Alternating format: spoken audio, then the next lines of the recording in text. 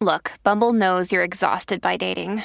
All the must not take yourself too seriously and 6'1" since that matters. And what do I even say other than, hey? Well, that's why they're introducing an all-new Bumble with exciting features to make compatibility easier, starting the chat better, and dating safer. They've changed, so you don't have to. Download the new Bumble now. Another day is here, and you're ready for it. What to wear? Check. Breakfast, lunch, and dinner? Check. Planning for what's next and how to save for it? That's where Bank of America can help. For your financial to-dos, Bank of America has experts ready to help get you closer to your goals. Get started at one of our local financial centers or 24/7 in our mobile banking app. Find a location near you at bankofamerica.com/talktous. What would you like the power to do? Mobile banking requires downloading the app and is only available for select devices. Message and data rates may apply. Bank of America N.A., member FDIC. This is Optimal Living Daily, episode 2181, Top 5 Regrets of the Dying by Joshua Becker of BecomingMinimalist.com. And I'm Justin Malik, your personal narrator, reading to you every day, including holidays, from the best blogs or articles I can find. And thank you for being here listening on Giving Tuesday. I like to think you're giving to yourself by listening to great content every day here on the show, but also giving back to me and everyone on the OLD team who makes this show happen. It really means a lot to us.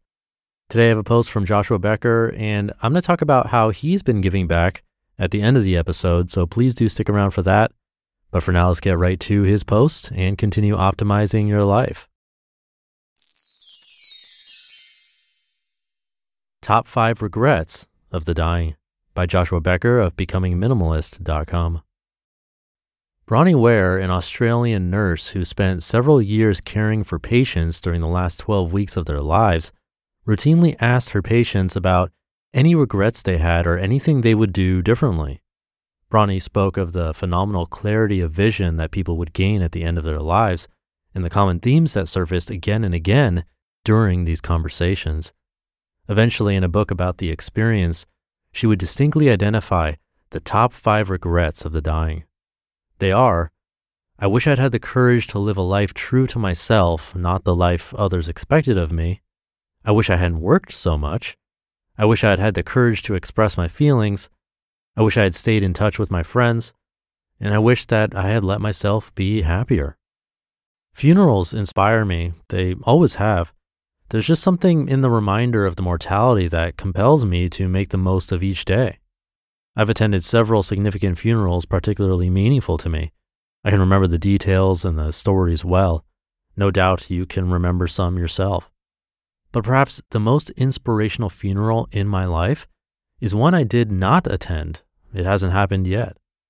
Years ago, my grandfather, a pastor of 70 plus years, called me into his office. I knew it well. He pastored the same church in South Dakota for 53 years, and the items in his office always stayed the same. The large wooden desk, the typewriter, the bookshelves, even the drawer where he hid his candy. I stop in to visit every time I'm in town. But being specifically requested to meet him in his office on a designated day at a designated time was new. I didn't know why he had invited me, and he wouldn't tell me until I sat down across from him at his large wooden desk. My grandfather started our conversation like this: Joshua, I'd like you to read at my funeral. Here's a verse I would like, and this is where it'll take place in the service. As he spoke, he slid a piece of paper across his desk.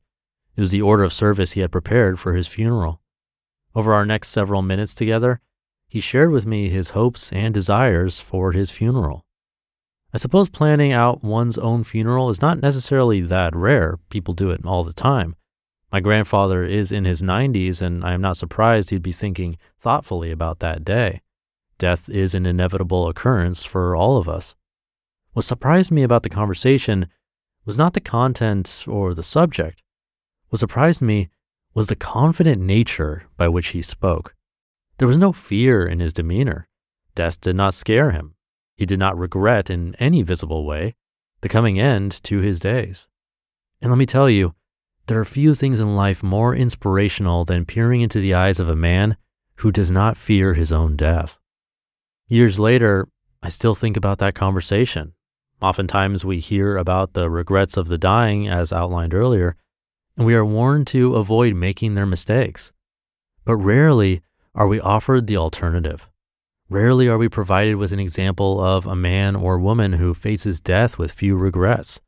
When we do, we are wise to follow their example and make the intentional adjustments that will prepare us to face our own mortality with courage and confidence. As I consider the character of my grandfather's life, I can identify numerous reproducible actions to emulate. Number 1, love well. My grandfather loves people with a rich love. He loves his kids, his extended family, his friends, even his enemies. His love for my grandmother is still so great, he speaks freely of his desire to join her in death. This is not a surface love just for show, but one that includes his heart, his mind, and his soul. This is the type of love that allows us to reach the end of our lives with confidence and few regrets. Number 2, hold lightly. My grandfather has always dreamed bigger dreams for his life than the offerings of this world. He has held everything this world offers with an open palm: money, possessions, fame, and prestige. He rarely pursued them out of selfish gain. They were given to him at times, but he was always quick to redirect the praise. Death always involves letting go of the world, and the sooner we learn how to do it, the sooner we prepare ourselves for that day. Number 3, work hard. My grandfather is 95 years and still working 50 plus hours a week. Nobody has shaped my view of work more than him. In a world that can't wait for Friday and plans exhaustively for early retirement, my grandfather has stood steadfast in his appreciation for work and the fulfillment we receive from it. When we reach the end of our lives, we ought to be able to look back knowing we offered all our talents and energy to better the world around us, not that we foolishly wasted them. Number 4, give freely. My grandfather is one of the most generous men I have ever met. Even while raising a family with 4 kids and struggling to make ends meet, he never turned his back on a legitimate request for assistance. From cash to food to housing, my grandfather gave and gives freely. He has given to me and he has given to strangers he will never meet again, all with joy and gratitude. Generosity in life provides opportunity to look back on our days with few regrets. And number 5, make peace. My grandfather has made peace with others, peace with death, and peace with God. This is a blog read by millions of people from various faith and non-faith backgrounds, and finding peace with death means different things to different people. But my grandfather will credit making peace with God as the single most important decision he ever made in life. And believe me, nobody faces death confidently without making peace with it first. Seneca once wrote, quote, "It is not that we have a short time to live, but that we waste a lot of it. When it is wasted in heedless luxury and spent on no good activity, we are forced at last by death's final constraint to realize that it has passed away before we knew it was passing. Life is long if you know how to use it," end quote. May each of us be inspired today to make the most of our one life and live it with no regrets. You just listened to the post titled Top 5 Regrets of the Dying by Joshua Becker of BecomingMinimalist.com. When you need mealtime inspiration, it's worth shopping Kroger, where you'll find over 30,000 mouth-watering choices that excite your inner foodie. And no matter what tasty choice you make, you'll enjoy our everyday low prices, plus extra ways to save, like digital coupons worth over $600 each week. You can also save up to $1 off per gallon at the pump with fuel points. More savings and more inspiring flavors make shopping Kroger worth it every time. Kroger, fresh for everyone. Fuel restrictions apply. Thank you to Joshua. I've been narrating his articles from nearly the beginning of this podcast and have narrated somewhere around 60 articles of his that he lets me read to you for free. That's not including our other shows where he's also been narrated. So in total, so far, we've probably read over 100 articles from his collection to you. Letting us do that, along with your support, is how all of this keeps going. And Joshua is an incredibly generous person. The team here at OLD wanted to give back. Inspired by his wife's experience being adopted, Joshua founded the Hope Effect in 2015. And since today is Giving Tuesday, we want to help support the Hope Effect. You might not know that there are an estimated 15.1 million orphans worldwide, with 2.7 million of them living in orphanages. And there is growing research on the damaging physical and psychological effects of traditional institutional orphan care.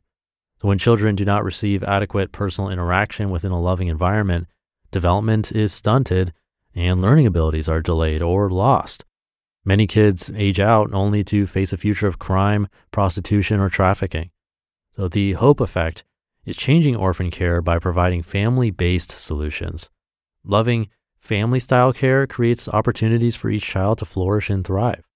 Access to health, dental, and social care is provided, while each child is prepared for the future through education, responsibility, support, and the structure that parents were designed to provide.